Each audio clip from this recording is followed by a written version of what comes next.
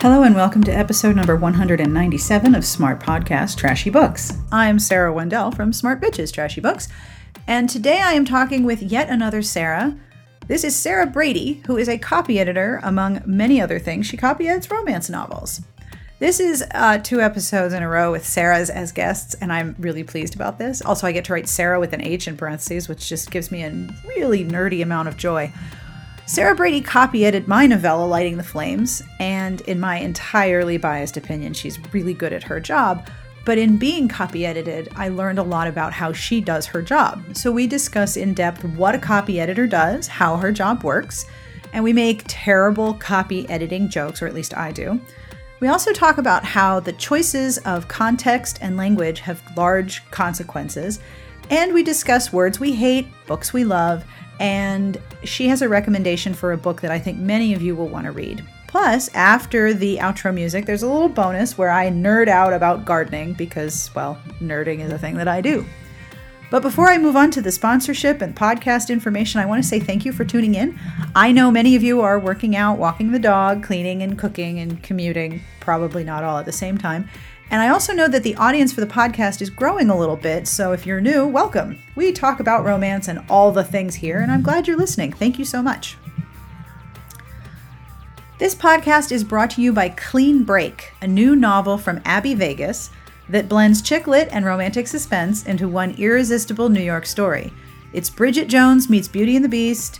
The Wall to Wall Books blog reviewed it as amazing, saying, "Once in a while you run across a book and you just really connect to it, like the author knew exactly the kind of book you loved and hit it spot on. This was one of those books."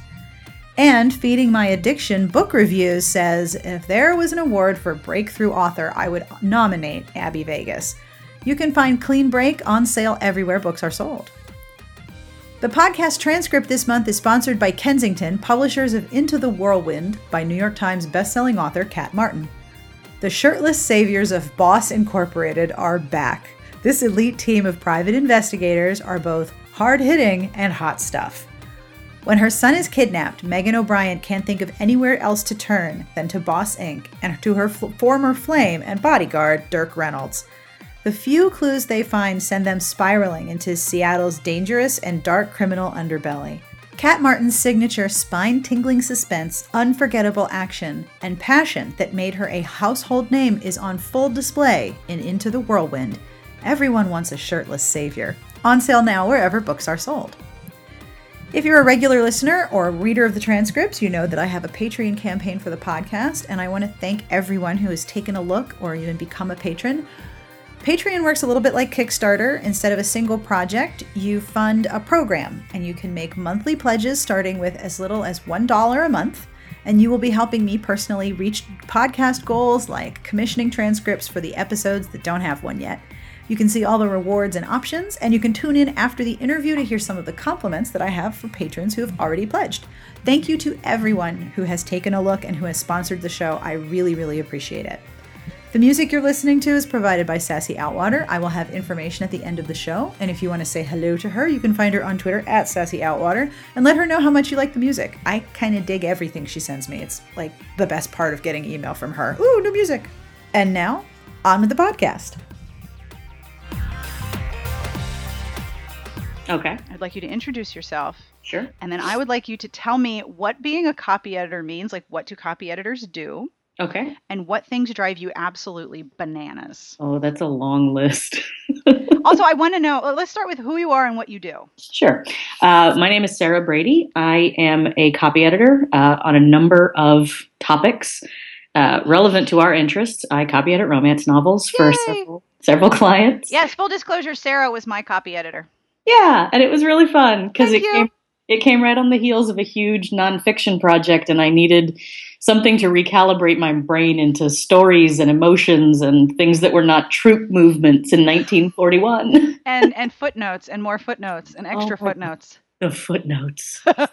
we can talk a little bit later about the OCR proofreading that I do, because that's actually, it's kind of a funny thing. Oh, he throws his anus around her. And I am the person who stands between that and publication. Thank you. Thank you for standing between thrown anuses. Thrown anuses are what we try to eliminate unless that is what both people are into. Do you know that I ended up as a question on Wait, Wait, Don't Tell Me? Because I heard that and I screamed. I almost walked into a tree. I was walking home from work and I walked next to the road I live on and I started like waving my hands in the air. I was like, one of my neighbors is going to see me.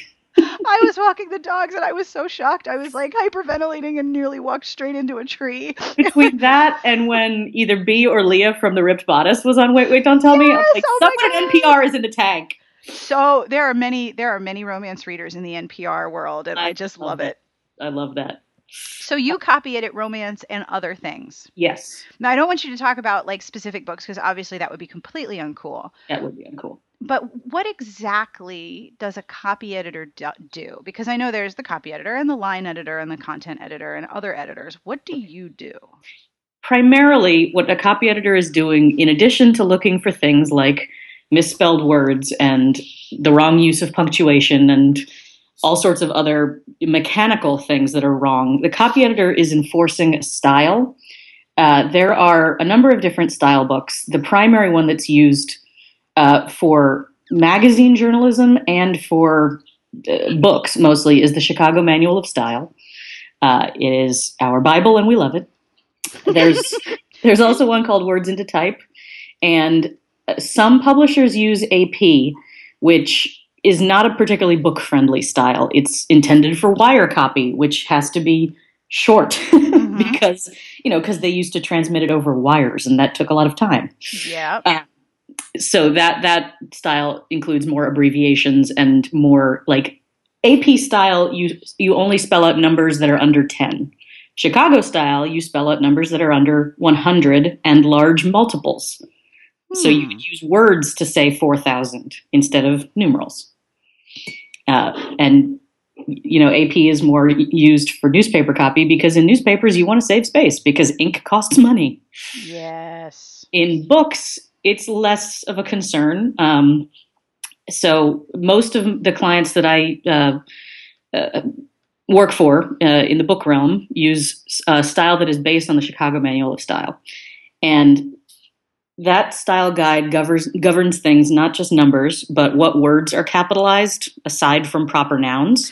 Ooh, like internet? Right. That actually is more dependent mostly on the dictionary. The dictionary I use most of the time is Merriam-Webster's Collegiate, and Merriam-Webster is still capitalizing internet. I know there are some people who prefer American Heritage, bless their hearts. I'm not entirely sure what American Heritage does with regard to internet. But, that's another thing that copy editors do is be aware of the way language and usage are changing.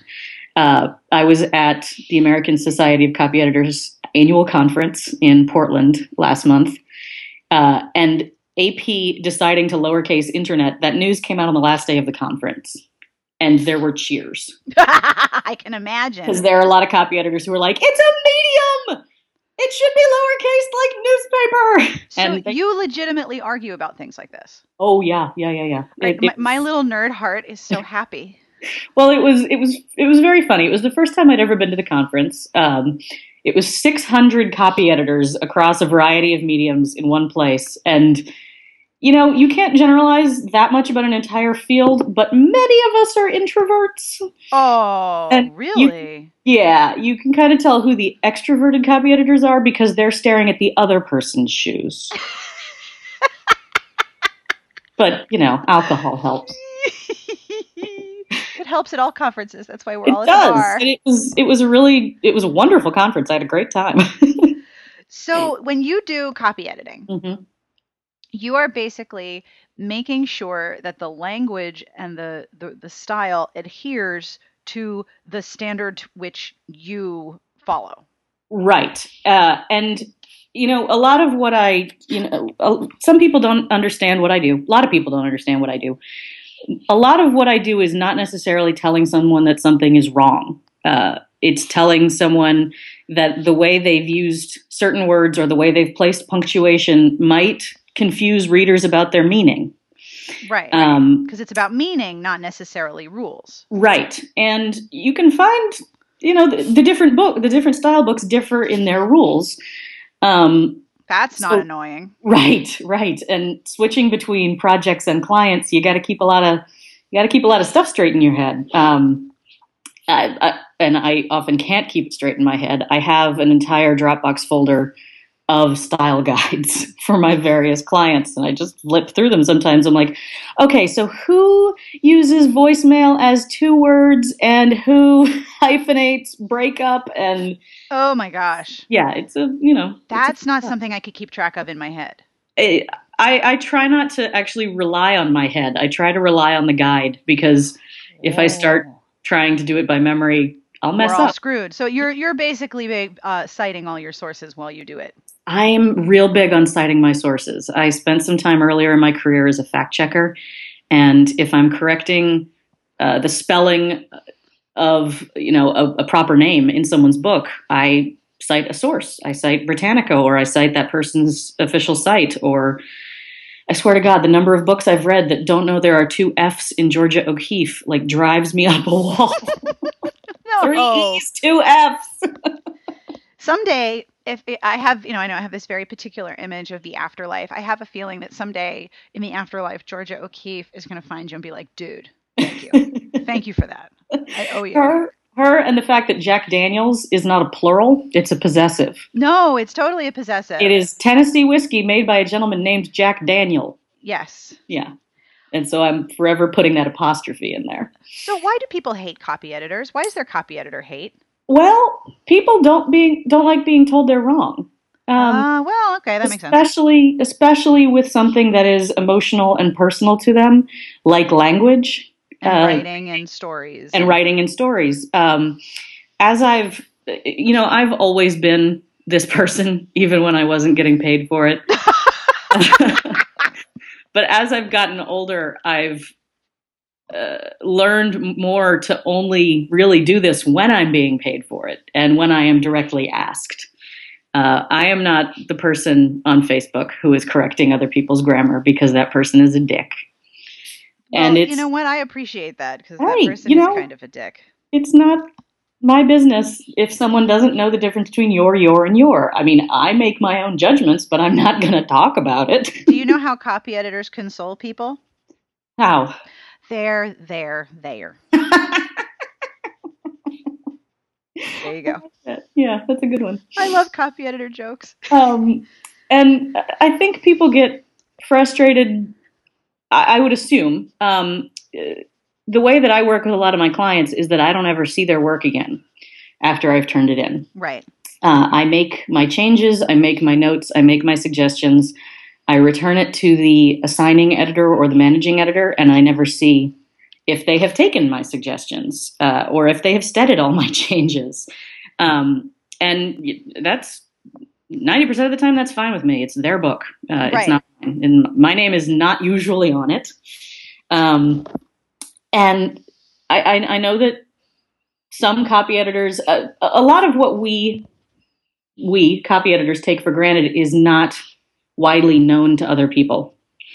And so we might be making changes that are just very basic to us, and the author might feel that we are destroying her masterpiece. Or changing the language in a way that she doesn't want. Exactly. I find it best to have a conversation, if at all possible, before starting the work about the style she's going for. If someone has written her dialogue in a very colloquial way and doesn't want that changed, that's fine with me. I just need to be told that before I start working, because otherwise, I'd try to enforce standard American English on it, and maybe that's not what she wants. So do you work on some of the books that use, like, for example, a brogue, or there's a word for that, and it's falling out of my brain right now. I've done several set in the American South, and one thing the author wants to do is drop the G's on gerunds, which is fine. I just need to be told up front, not to. And, after I see it 14 times, I stop fixing it. Right, of course. But it's, I think what the copy editor does, especially maybe for an author who's new, can be sort of like a bucket of cold water thrown on their book, especially if they see the manuscript, it's covered in red track changes, and they think that the apocalypse has happened. And it might not even be that much is wrong. They're just, putting commas where they're supposed to be. It looks like a lot. I once read a theory that if you've studied music and then you learn grammar, you have a better understanding of how commas work, because phrases sort of translate between music, especially if you play an instrument, you need to breathe. That pausing within phrases of music is a little bit similar to pausing within phrases of commas, because commas not only sort of separate dependent clauses, but they also function as pieces of a sentence. Do you think that's possibly true? I think it's true in some cases. There are some places where you need a comma to indicate meaning, and it's not necessarily where a person would breathe. Shoots and leaves. Shoots and leaves. In the case of restrictive commas, a restrictive clause is something that is necessary to the meaning of the sentence, and it has to be enclosed in commas. So if I say, my brother Phil, I have 3 brothers. So in that sentence, the word Phil, which is his name, has to be enclosed in commas because his name is essential to tell you which of my brothers I'm talking about. Right. If I were to say my sister-in-law Missy, I only have the one. So the commas aren't necessary there because I can say either my sister-in-law or Missy, and I'm talking about the same person. Huh. Yeah. How did you learn all this? It's in the book. It's in the book? It's in the book. It's in the Chicago Manual of Style. When I graduated from college, I moved to New York.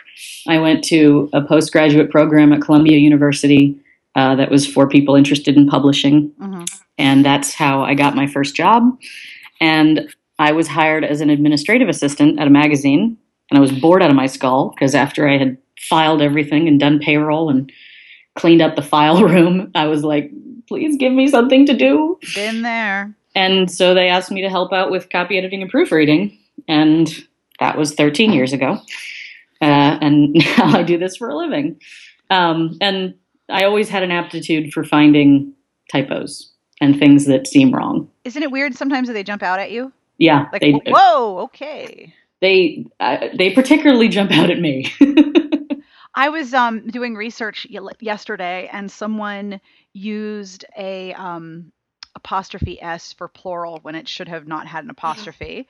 I can hear you like cringing and moaning over there. And I'm sort of like, yeah, okay, blah, blah, blah, sales text. And then this apostrophe S is, for me, the biggest thing on the screen. I'm like, I don't want to buy this from you. You don't know how to use possessives. And then I'm like, am I a dick? Am I a dick for thinking that? I got a marketing email from a company that sells a lot of personalized stuff. Oh, God. And it was something about like, welcome to the Brady's that they had superimposed on a t-shirt. And it was Brady apostrophe S. And I'm like, the Brady? Just the one of us? Like, there's a lot of us, believe me. We've got Cousin Tom. We've got Cousin Wayne. There's ridiculous. A whole bunch on TV. I know. They're all over the place. It's like there was no food in Ireland, so we all had to come here and have more kids. So you trained, you did your thing, and you ended up copy editing romances. What is that like? Do you like doing that? I do. I prefer editing fiction to nonfiction. It just goes faster to me when there's a story. I liked romance novels already. So how it happened, I got laid off from that magazine job I mentioned. The magazine closed, which was personally devastating to me. I don't recommend getting laid off from your dream job when you're 25. Oh, dude. It will really do your head in for a while. Can you say what magazine? It was called Premiere. It was about movies. I remember that magazine. Yeah, it went out of business in 2007. Oh, man. It was very sad. And so during my several months long period of moping on my couch and watching the Food Network and collecting unemployment, I answered an ad on Media Bistro. Whoa, nice. And I did a test, and they sent me a book, and that's off you go. That's how it started. Yeah. There's something about the logic of it that appeals to me. I like to put things in order. Yep. You wouldn't know that by looking at my house. As far as work is concerned, and so from there, it sort of snowballed. All my friends knew I was looking for work. A lot of my friends work in book publishing, and so they would say, "Hey, we need some help over here." I believe you connected me with a job at one point. Yes, I remember that. Yeah, it was wonderful. Do you still do that? Yes, I do. Awesome. Yeah. And so it grew into a business. It's not my entire income, but it's a good chunk of it. And I like getting paid to read. One of my clients paid me to proofread Pride and Prejudice when they were putting it into E. Oh, that's terrible. I've never read it before. I'm so sorry. No. That must have just been so terrible for you. I kept wanting to standardize the capitalization, and my editor's like, "Please don't change Jane Austen. Just leave Jane alone." Leave Jane alone. She went through enough. But yeah, I proofread that, and then I watched like 3 movie adaptations in a weekend, and my friends are like, "Okay, you need to come back to the 21st century now." So when you are copy editing a romance, I know not only do you talk about, because I know from having been copy edited by you, that not only do you address things like commas, semicolons, dashes, which I will fuck up for the rest of my life, and I've just learned to accept that. There's 3 kinds of them, and nobody ever knows which one is right. I prefer the M dash in most applications. What's an M dash do? An M dash is often used, especially in dialogue where you would normally use a semicolon. Some publishers don't like semicolons in dialogue. And so you can use it to join 2 independent clauses rather than a period. And is that a dash with 2 spaces on either side, or is that a dash where the letters are right next to the dash?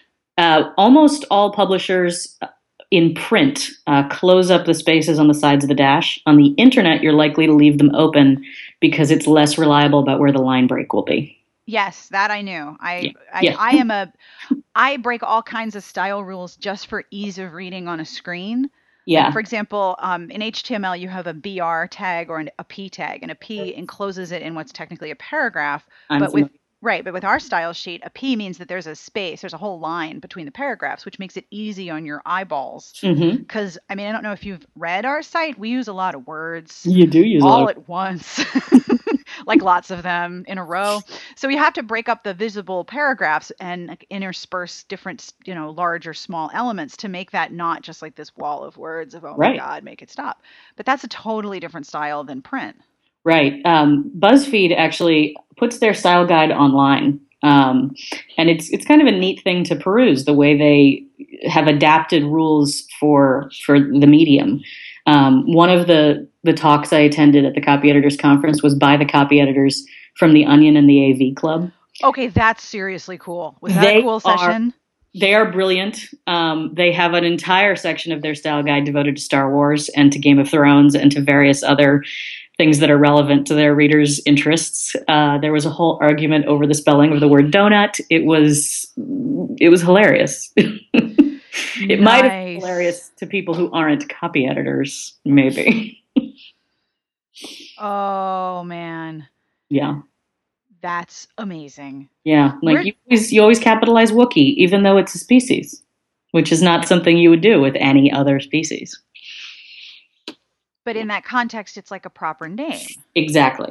Oh my goodness, that's so cool. Oh my gosh, I'm nerding out over here. Like I'm writing down a note. Link to style guides for... The AV Club's copy desk is on Twitter, and they're very funny. As you might assume.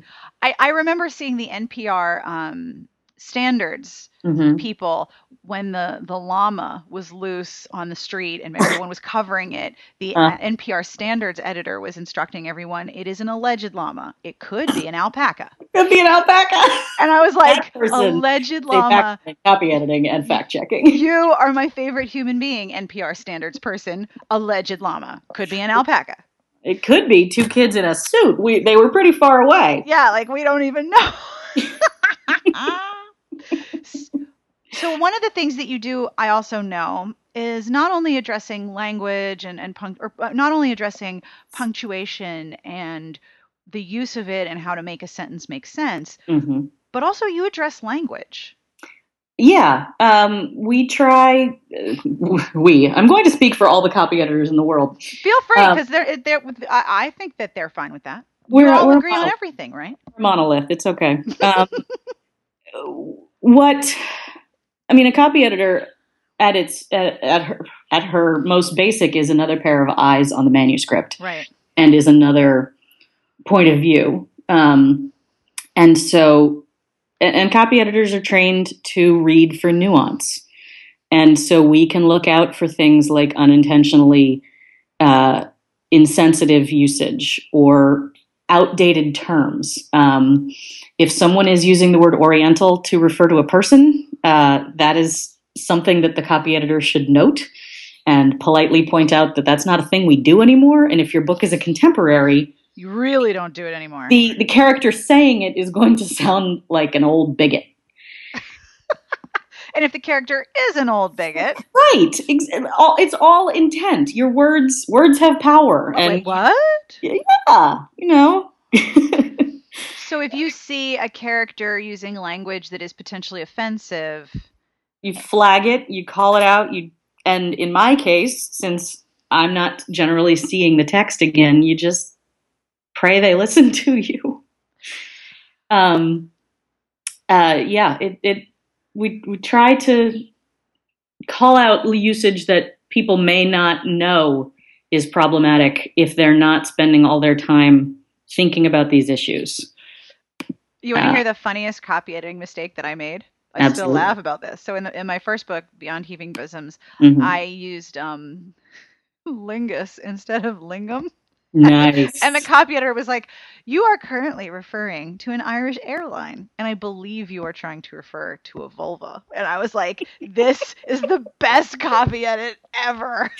That's tremendous. I was super like that proud of myself for that one. That's like the best mistake I've made in a while. I forget they're not spoonerisms. They might be called eggcorns for when someone hears, because we have both spoken and written language, someone hears something but never sees it written. Yes. I do that a lot. I was reading something a few weeks ago, and the author had written that someone turned a deaf ear.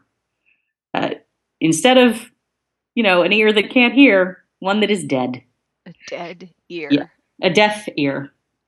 And deaf ear. Deaf ear, yeah. Oh. I was like, that's not a thing. There's a couple of those I noticed that when you hear it, when you only hear it and you never see it written, there should have becomes should of of. Right. That's very common. It is. And sometimes it can be used in dialectical dialogue, but a little of that goes such a very, very, very long way. Right. Dialect written down is sort of like saffron. Yes. It needs to be used very sparingly. Yes, that's a very expensive language. I have a good friend, a voracious reader, and once in a business meeting said something about a paradigm shift. And everybody in the room sort of stared at her. And she's going to kill me for telling that story, but she'd never heard the word paradigm said out loud. And, it's a thing. There's a couple words that I have happily mispronounced and then realized that, it's funny that way. I mean, even my kids, like, for example, instead of regular, they for a very long time, they thought it was reglier. Yeah. Reglier. And when my older son was a toddler, he routinely mixed up the syllables for sofa and called it the fossa. Nice. Yeah, so we still use these words, and they're like, "Mom, God, it's embarrassing." Yeah. So you were saying earlier that language changes. It changes really fast now. And I think a lot of it changes fast. It's a lot of folks who sort of focus on this professionally are concerned about the loss of regional usage because of the way our culture is becoming a little more universal. Obviously, it's splintered into channels. You can get all of your media from where you want it. It's not just, the 6:00 news on NBC anymore. But people around the country are starting to speak the same way because we all listen to the same sources. And so some regionalisms are beginning to go away. But yeah, language is changing faster than it ever has. One of the things that I focus on when I'm copy editing historicals is using the date of first usage in the dictionary to make sure that a character should be using that word. That's a thing I see a lot of readers picking up on too. Yeah. A lot of language was coined in the 20th century around those two world wars. And so if you're writing something that's set in the 19th, you might not be able to use some of the terminology that we do. I feel like it was in the season premiere of Outlander that Claire kept saying something was okay, which is a term that was coined in the 19th century. And I'm like, isn't Jamie wondering what she's talking about? I copy edited a book a few years ago that was set in ancient Rome. And I was, going through my word list and making my usual set of objections. And then in the letter to the writer, because for most of my clients, you write an editorial letter and explain what you've done and cite your sources. And then for that one, I said, well, they wouldn't be speaking English anyway. So, oh well. So I really feel like it's fine. I always like film worlds like in How to Train Your Dragon, all the adults are Scottish and all the kids are American. Sure. That's my favorite. Mm-hmm. Because that just creates two completely separate languages. Exactly. What are some things that you see frequently that you wish would change? Well, I know it's a relatively small list. Yeah. I'm like most other copy editors, not an easily irritated person.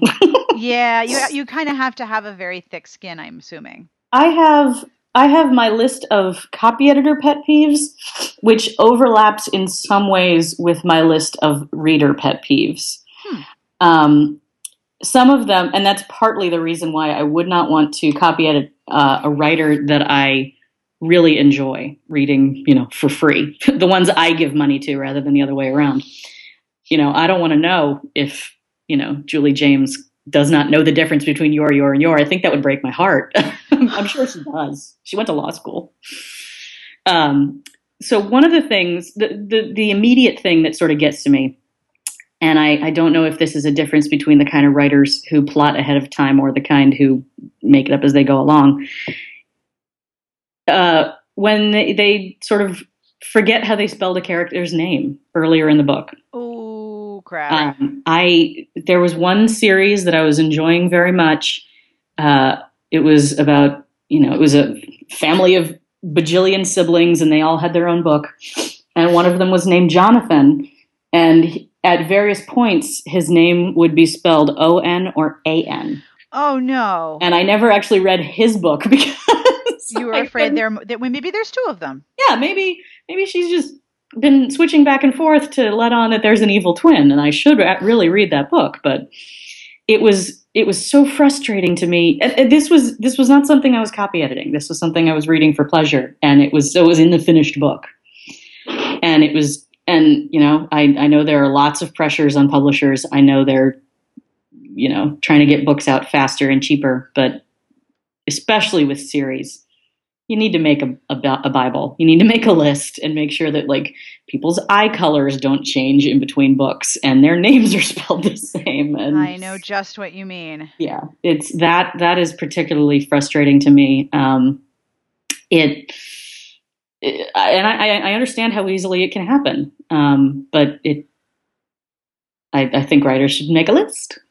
I know a couple of people who specialize in making series Bibles. They will. That's what they do professionally. Yeah, that's their specialty. That's one thing that I love about the Kit Roca Beyond books. Yeah, I am just awed by what a professional product they put out. I know they have a lady who does their series continuity, and she's incredible at it. I love those books. I have trouble with some self-published titles sometimes. And I think they do a really nice job in making it the most polished product it possibly can be before they sell it to readers.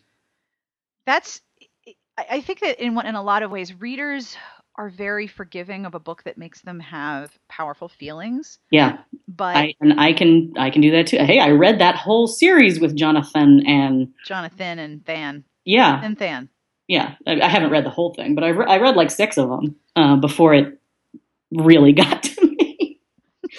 Yeah, I can be swept away in it. It's just that it interrupts the book for me in a way that really annoys me, and it interrupts the book for me and makes me feel disrespected as a reader in a way that I think a lot of readers might not. And it's interesting, that line is in a different place for every reader. Mm-hmm. Like the things that pull someone out of a book are different from the things that pull someone else out of a book. Right. And they're two totally different sets of things.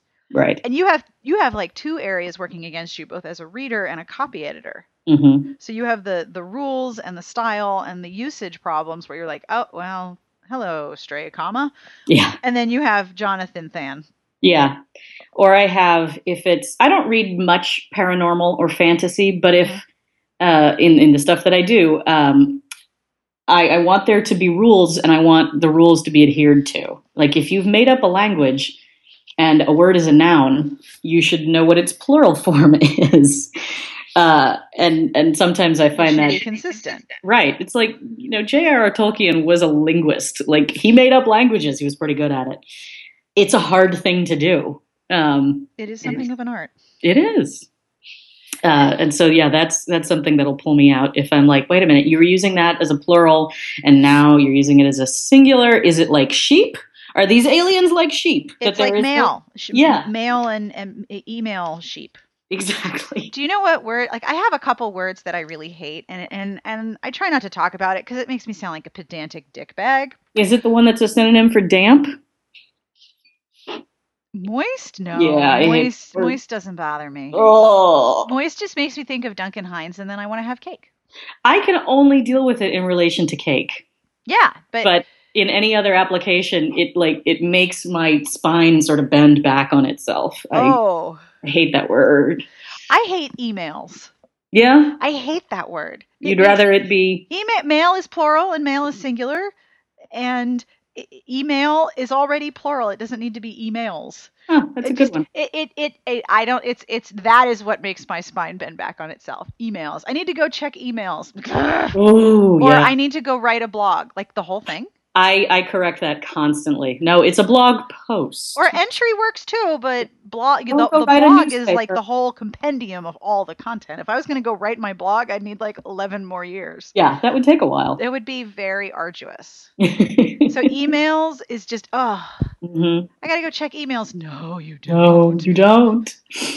Yeah. That's a word that always makes me twitch. Mm-hmm. And then there's phrases like, it is what it is.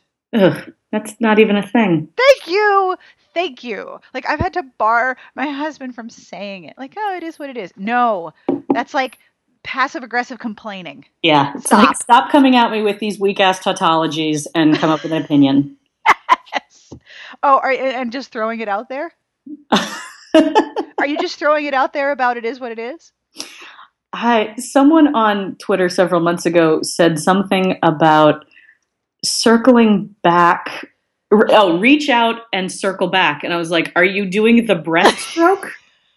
Reach out and circle back. Reach out and circle back. That's how your arms move in the breaststroke. Like, I'm pretty sure it was a sports journalist. I just want you to know I'm breaststroking right now. It totally is reach out, circle back.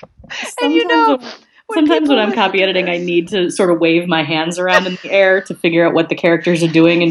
The other day I was trying to shake hands with myself to figure, and I was debating. I was debating if it was worth like leaning over the cubicle to my coworker to be like, "Can you shake my hand and let me see if I can do this with my thumb?" To see if it was like physically possible. I am crying now.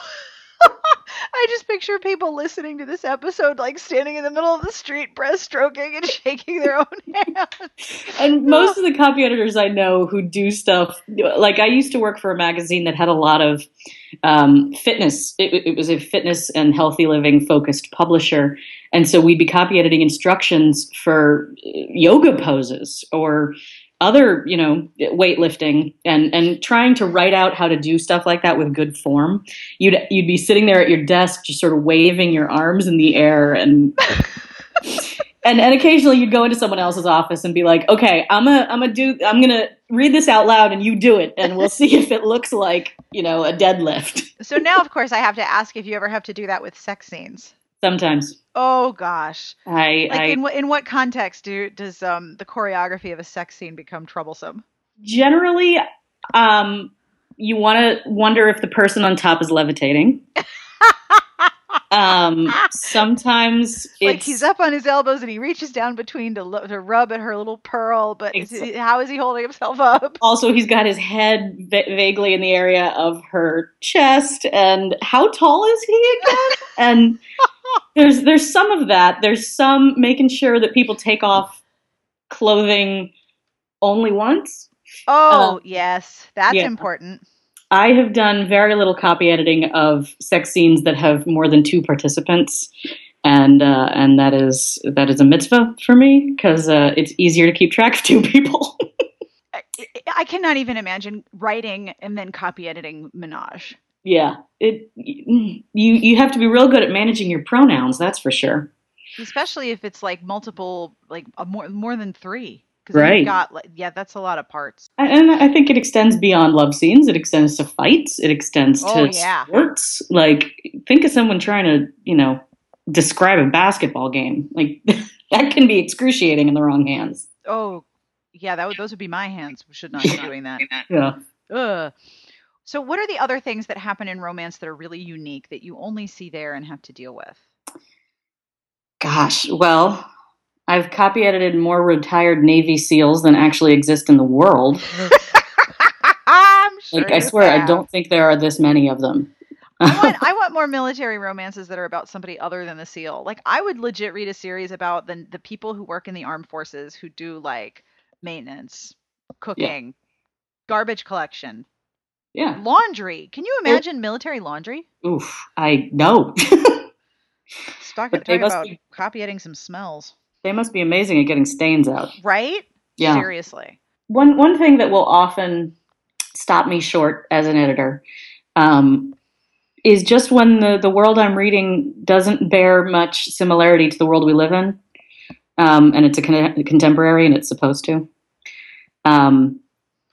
I've worked on a number of Westerns that seem to be set in this magical land where everybody who does agriculture is white. And that's not really how we get our food in this country anymore. And so if you're running like a beef ranch, everybody who's working with those cows is not likely to be named Steve. And, it's a thing that'll take me out of the book and make me wonder what the author is trying to say. Julia Spencer Fleming had a great book a few years ago that was about the mystery focused on undocumented immigrants working in dairy farms in upstate New York. Oh, which one in the series? It's I Shall Not Want. I remember that one. And that book was incredible. And I'm unfamiliar with a lot of large-scale agriculture, but after I read it, I was like, yeah, that makes sense. Yep. So I would I would hope a lot of writers who are interested in, or not even interested in, but setting their books among the world of the people who do jobs that are unfamiliar to a lot of people, like running ranches. How your food gets made. How your food gets made. Your food gets made by different people than we see a lot of romance novels written about. I think in some ways it's a nostalgia for an imagined past. Yes. It's thinking about some golden age that existed 40 years ago, but that wasn't what existed 40 years ago. 40 years ago was the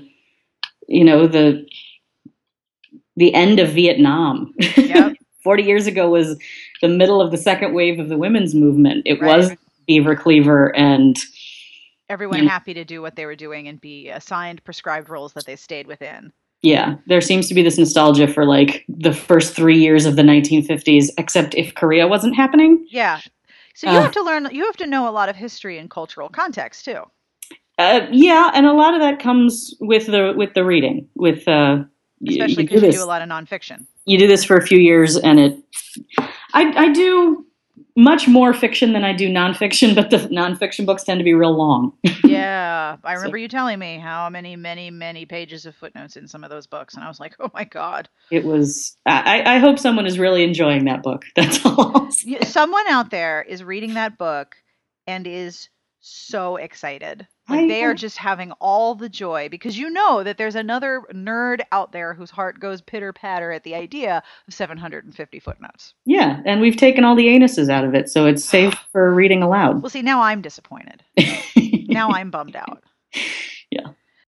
One thing I've noticed as a reader is the proliferation of certain words that get moved from book to book. Like, because, romance authors are also romance readers. So all of a sudden, all the clouds are scudding across the sky. Huh. It's like there's a word that shows up and then all of a sudden it's everywhere.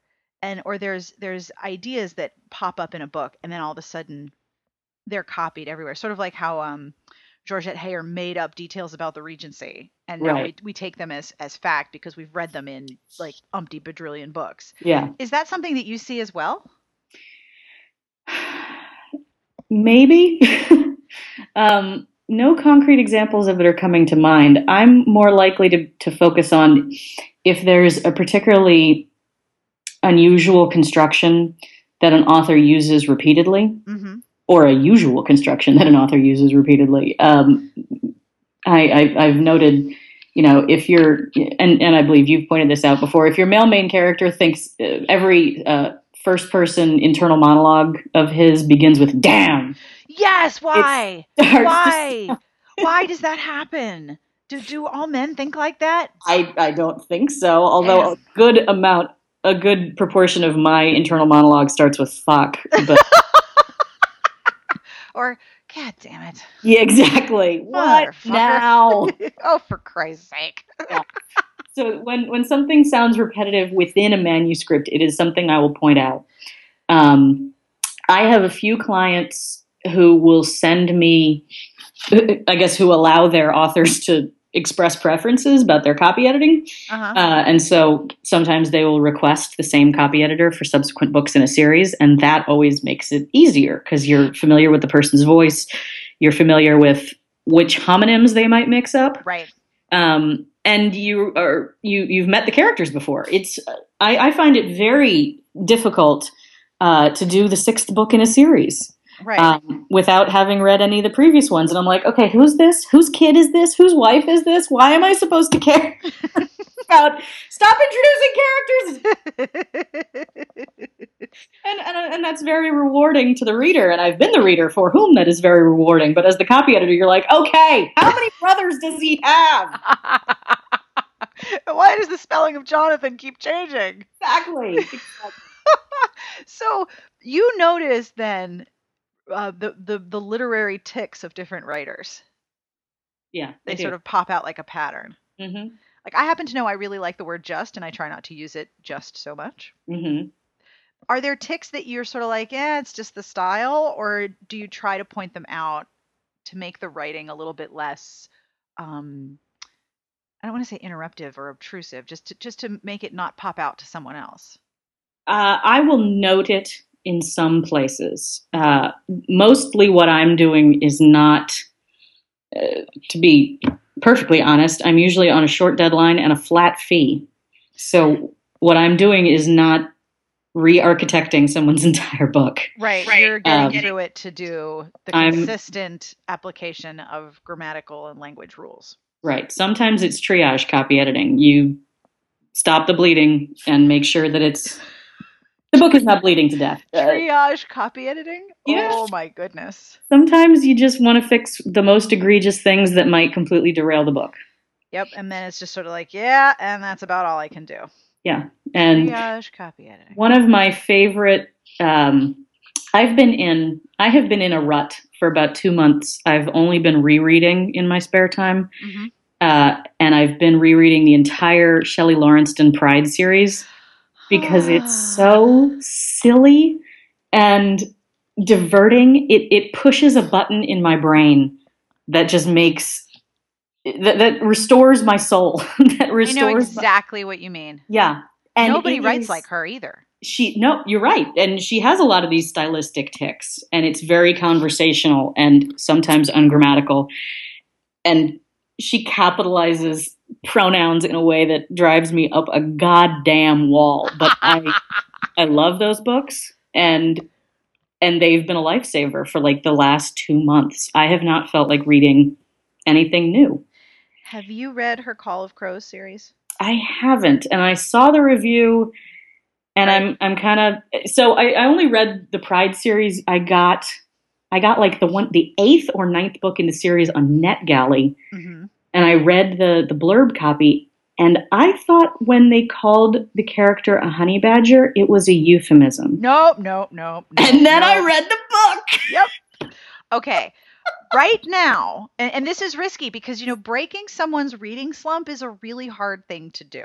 Yeah. But I already know you're on board with the unique awesomeness that is Shelley Lawrenston and the way in which she builds a world that is so very similar and very close to reality. Yeah. But with characters who sound like real people. All right. So the first book in the series is The Unleashing, and it's 99 cents right now. Okay. I will. Yeah. All right. I'm going to send you the link.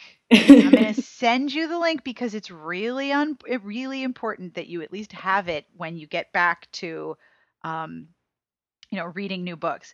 The thing I love about this series is that I've read her Pride series and I've read the other books that she's written, and I love the dragons because they're like super violent, campy fairy tales of female kick-assery. That's that's her aesthetic. Yeah. Super violent, campy fairy tales. Yes, that is her jam, and I am so there for it. Yeah. And I was doing a podcast interview with Lauren Dane recently, and she was saying that the thing about Lawrenston's books is that you were used to the alpha hero. Mm-hmm. All of her heroines are alpha heroines. Yeah. They take exactly zero shit. Yeah. So okay, this is a risky because it's really hard to interrupt somebody's reading slump, and I have totally been in the slump where you just have to reread things because that's what your brain wants to do. It doesn't want to construct anything new. It wants to revisit things that are fun and familiar. But the first book is 99 cents, and the second book is so good. Like, the first one is really enjoyable and incredibly fun and emotional and really satisfying, and then the second book is even better. So the thing that I think you will like best is that it's a whole Norse world. It's all Norse mythology. And all of the major Norse gods have sort of representatives on Earth who are somewhat human, but also superhuman in a lot of ways. Is Chris Hemsworth there? Is it Chris Hemsworth? No, but there's a lot of men a lot like him because Thor has a crew, but they're all kind of dumb. And all the other clans make fun. For me. Exactly. All the other clans make fun of how dumb and literal the Thor warriors are. The Thor clan is. They're just like, oh my God, just so stupid. Would you just stop? And they like to torment them. Like, one scene, there's a huge party and they keep stealing the Thor warriors. I don't want to give away any too much, but they keep stealing their food. And they're like so confused, like, did I eat that? Did I eat that already? Where'd it go? I think one of my favorite details in the Pride series is that they just mock the lions for how vain they are. Yes. I fucking love that. So the thing about the crows is that so there's this one guy who is always going to this coffee shop where this young woman is working at the desk, and she's an Afghanistan veteran. She's the only one who will serve him because he's got that sort of flat 1,000-yard dead inside stare, and he scares everybody else. And she figures that he's just got PTSD. He's shell-shocked. He's a vet. She'll serve him coffee. It's not a big deal. And maybe she'll give him some brochures about Wounded Warrior projects. Try to get him some help. But in one night, she ends up going out to take out the trash from the coffee shop, and she sees a pimp beating up his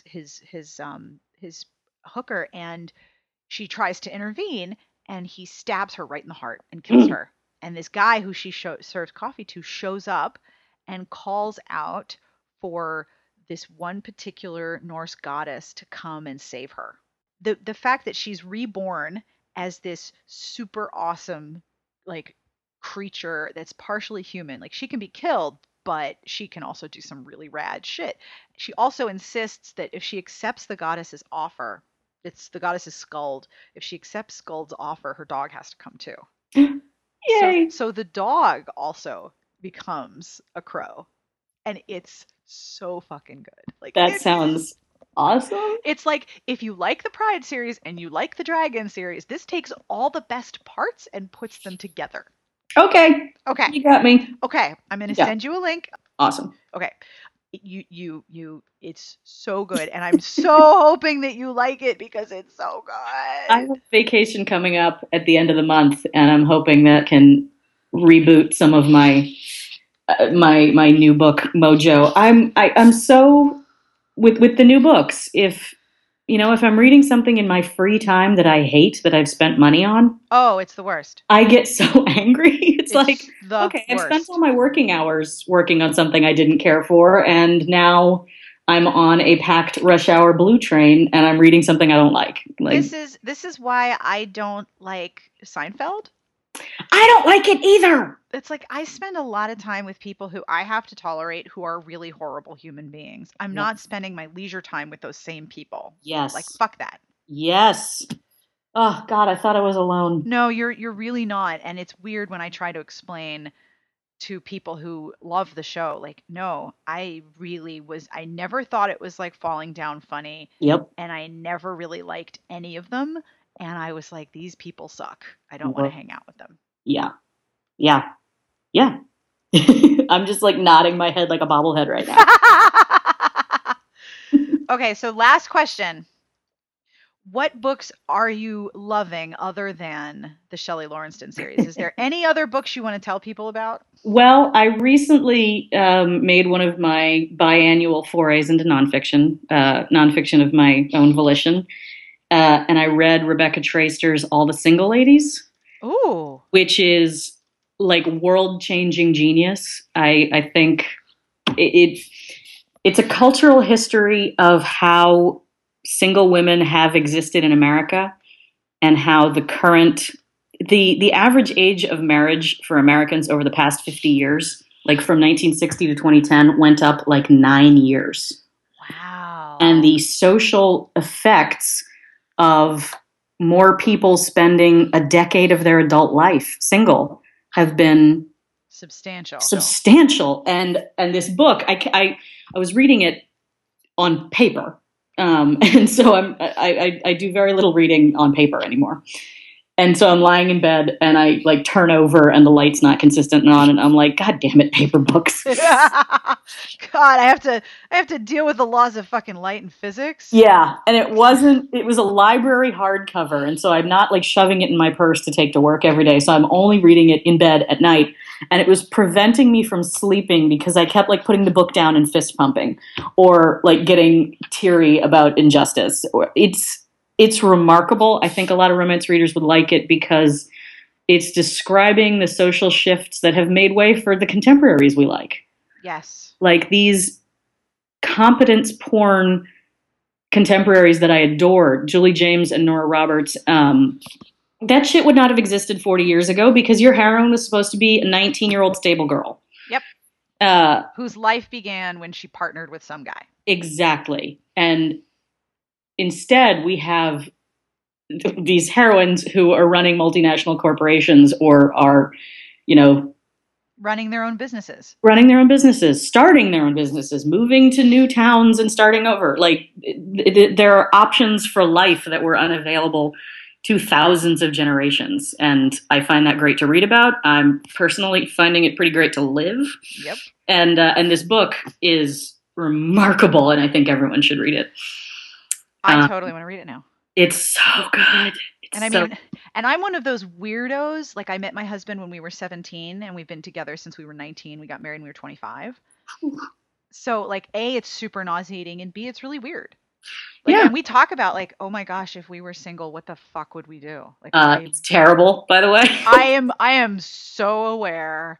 Because I hear how, oh my goodness. I came home on Wednesday night after being stood up for a date that I didn't actually want to go on. Ugh. And I'm texting a friend of mine as I walked home in the rain. Fucker. And I'm like, I just feel like emailing all of my married friends and being like, be real nice to your spouse tonight. Like, do some unreciprocated oral sex because it is terrible out here. Ugh.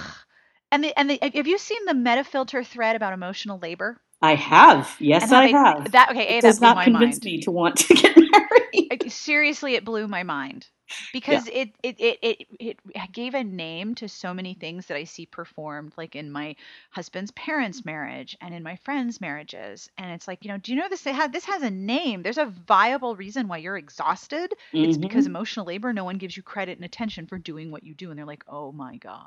Yeah. And the idea that all these women are like, fuck this shit, I'm going to Crone Island. I would like to visit Crown Island. I mean, I adore my husband and I love my family and I work very hard on my marriage, which is one of the things I've learned from romances, that, happy endings actually take a long time work and courtship is everlasting. But happy endings are kind of the beginning of a thing. Yeah, exactly. And I love my life. Yeah, there's another. I feel like I'm beating everybody I know over the head with this Rebecca Traister book, but she makes a really fine point about the other side of this. Spending the first decade or two of your adult life single, is that you have to do everything. Like you go out and earn a living and then come home and make your own dinner and do your own laundry. And my car needs to go to the shop before I go on vacation in a couple of weeks. And it can, adulting. Obviously I'm not caring for a bunch of small humans, but just taking care of me can get pretty goddamn tiring. Oh yeah, adulting is exhausting. And adulting is so tiring. Adulting, no one ever tells you. I wish someone else would pay it. I'm just writing this down because I have to remember to buy this book. It's amazing. I recommend it. So tell me this before I let you go and do awesome things with your Saturday. You have read all of these books. Is there anything you wish that writers would do a little bit differently? As an editor or as a reader? Either. Well, sometimes I think it would help to run spell check before they turn their book in. What? There are some people who do not seem to have done that. Oh, come on. That's a real damn easy thing to do. I think a lot of writers probably turn it off while they're writing. So it doesn't distract them? So it doesn't distract them with the red squiggly line. That's very distracting and inhibiting to creativity. And I understand. You just turn it on before you send it to your editor. I actually have to sometimes, if I'm having a really hard time writing something, I have to turn my screen black. Yeah. And not be able to read what I'm writing, or I turn my head and look out the window while I'm writing and don't look at because the writing and the reading are two different parts of my brain, I think. It's interesting. Yeah. The times that I have, I don't write much, but the times that I have in the past few years, I've been most productive on Amtrak. Yep. And you can just sort of type and look out the window. Yep. And you don't read what you're writing and edit it while you're writing it. Right. That's a separate process. Right. I always had a hard time with that. It's real hard to get my inner editor to shut up. I can imagine, because you are one. The thing that I that I would like, let me see how I can say this. Well, I could read a fewer books with plot muppets and surprise babies. Please make your grown-ass adult contemporary characters use birth control. What? It's one of my pet peeves. I've read like 2 books that do that plot line really well, and one of them was by Kat Latham. The characters, like the woman was like a public health professional and was taking birth control and got pregnant because of antibiotics, and I'm like, okay, yeah, that's reasonable. That makes sense. Yeah, that makes perfect sense. But every other time, and especially when it's these younger woman who gets knocked up by her boss and then he takes over her life, like that is a fucking nightmare. I do not care for those, Greek tycoons, virgin secretary nonsense. I can understand. I can't think of anything worse than being tied for life to someone you don't know very well who starts to like tell you what to do. Yeah, so you had a one-night bang stand with, and now it's permanent. Right. Because abortion and birth control don't exist consistently in romance land. They really don't. What the fuck is that about? I guess the primary thing that I want in the books I read and the books I work on is for them to take place in the world that we live in. Unless they are explicitly in another world. Right. In a historical era. Right. Like, I am often distracted by practical considerations when I'm working. Like, I don't think your cupcake shop is supporting you. Yeah. There's a lot greater need for cupcakes in romance land than there is in the real world. There really is. I mean, no one's opening like a gluten-free cupcake shop. It was Courtney Milan's Trade Me that really opened my eyes to a lot of things that happen in contemporaries that are ridiculous. Like, I loved on your podcast the way she talked about how she couldn't read billionaire romances because she's like, this guy obviously is hiding all his money in the Caymans, and that is not super heroic. Nope. Yeah. Clearly. I mean, there's no way that he can do that. Yeah. It's just like, not possible. You are unscrupulous, and that makes you unheroic to me. And you probably have set up many, many shelters so that you don't have to pay taxes. Yeah, you're going to have that surprise baby with your secretary and then start like putting shell corporations in the baby's name, and that's just shitty behavior. The primary thing that I would encourage writers to do to have better relations with their copy editor and better results from their copy edit is to convey their intentions explicitly at the beginning. Use your words. Use your words. If the writer or the publisher has an established style sheet for a series and you're not going back to the same copy editor with every book, share that style sheet with the new copy editor. Oh, so like consistency and information is important. They are important. Those are big deals with me. Yeah. And I'm, practical considerations, how these people exist in the world that we live in, and being clear about what you intend with your book. That's really it. Sounds like good advice to me. And that is all for this episode. I want to thank Sara Brady for hanging out with me and for copy editing so many romance novels that I have very likely enjoyed, and including my own, too. This podcast was brought to you by Clean Break, a new novel from Abby Vegas that blends chick lit and romantic suspense into one irresistible New York story. It's Bridget Jones meets Beauty and the Beast. The Wall to Wall Books blog reviewed it as amazing, saying once in a while you run across a book and you just really connect to it, like the author knew exactly the kind of book you loved and hit it spot on. This was one of those books. And Feeding My Addiction Book Reviews says if there was an award for breakthrough author, I would nominate Abby Vegas. Clean Break is on sale everywhere books are sold. The transcript this month is sponsored by Kensington, publishers of Into the Whirlwind by New York Times bestselling author Kat Martin. The shirtless saviors of Boss Inc. are back.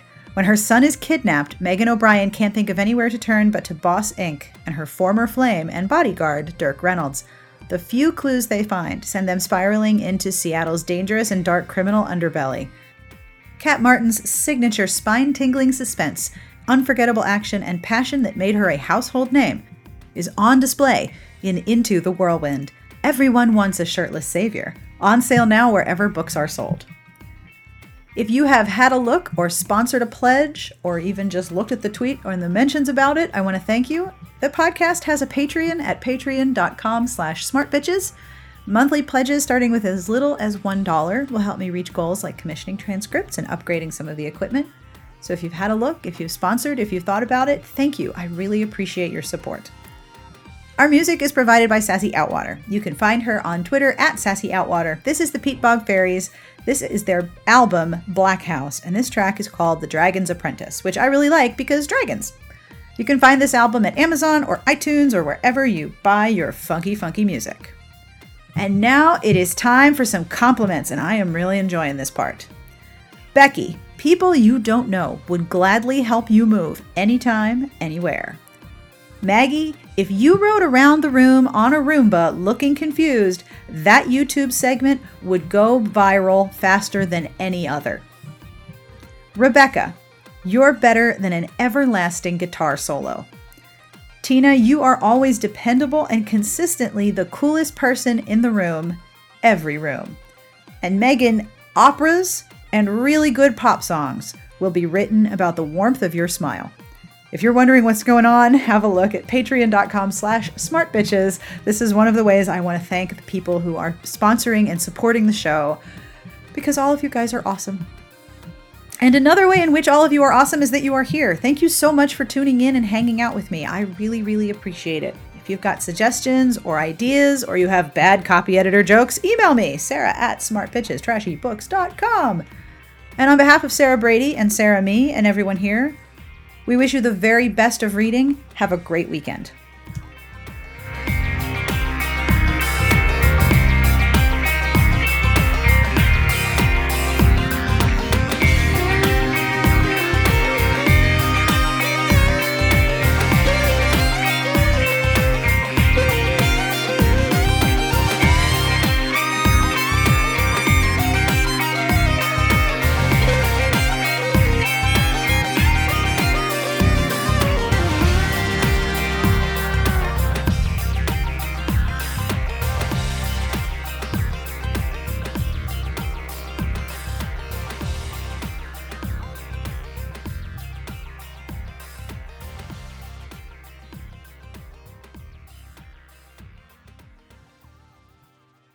And then I got stood up for a date on Wednesday. And Motherfucker! It has rained every day, and it has not been good. It's not okay. Yeah, I know. I just realized that my window is open because it's somewhat nice outside. Yeah. And I just screamed, motherfucker! I'm looking outside to see if my neighbor's kids are outside. Yeah, I just went outside to drag my pots that have tomatoes and tomatillos planted in them into the sun. Good plan. Because my backyard has a fence around it, so that blocks, and also there's a house next door that blocks some of the sun, and I just want them to get all they can. Because I planted them last weekend, and they have not seen the sun. You know, I do a vegetable garden in straw bales because when we lived in Jersey, our soil was terrible, and it worked so well. That's neat. Oh, it's super cool. I learned everything from this ebook that I got on sale. But basically, you can start 2 weeks before the frost date, typically, because you basically put lawn fertilizer, like grass fertilizer, in a bunch of straw bales and wet them down so that the inside of the straw bale starts to compost, and compost is warm. Yeah. So you can plant seedlings and then cover it with a plastic cover, and that keeps it nice and warm. So you can start growing vegetables early and then keep them going late, and there's no weeds because it's not in the ground, it's in a bunch of straw. That's neat. So it's like super automated, low impact and low stress and really low involvement vegetable garden. But I did the whole bale conditioning thing, and then it was like 32 degrees for a week. Yeah. And so I am late with my vegetables. I will have to tell my dad about that. He's the gardener in our family, has been for 20 years. Oh. The lady who has been cutting his hair since I was a child, who cuts my brother's hairs and my nephew's hair, is from Korea. And my dad brings her tomatoes and cabbage, and she has stopped charging him for haircuts. Aww. Basically, they're on a barter system at this point. That is adorable. It is. It's so cute. But yeah, we went to the garden center last week and got all the seedlings for the tomatoes and the peppers. And then we had this hideous week. I know. It was like misery and grayness and rain. 30 degrees. What is this crap? Yeah, I can only tell you, as a recent arrival to the area, this is not usual. No, but neither this is not what May usually looks like. This and 3.5 feet of snow, also not usual. Yeah.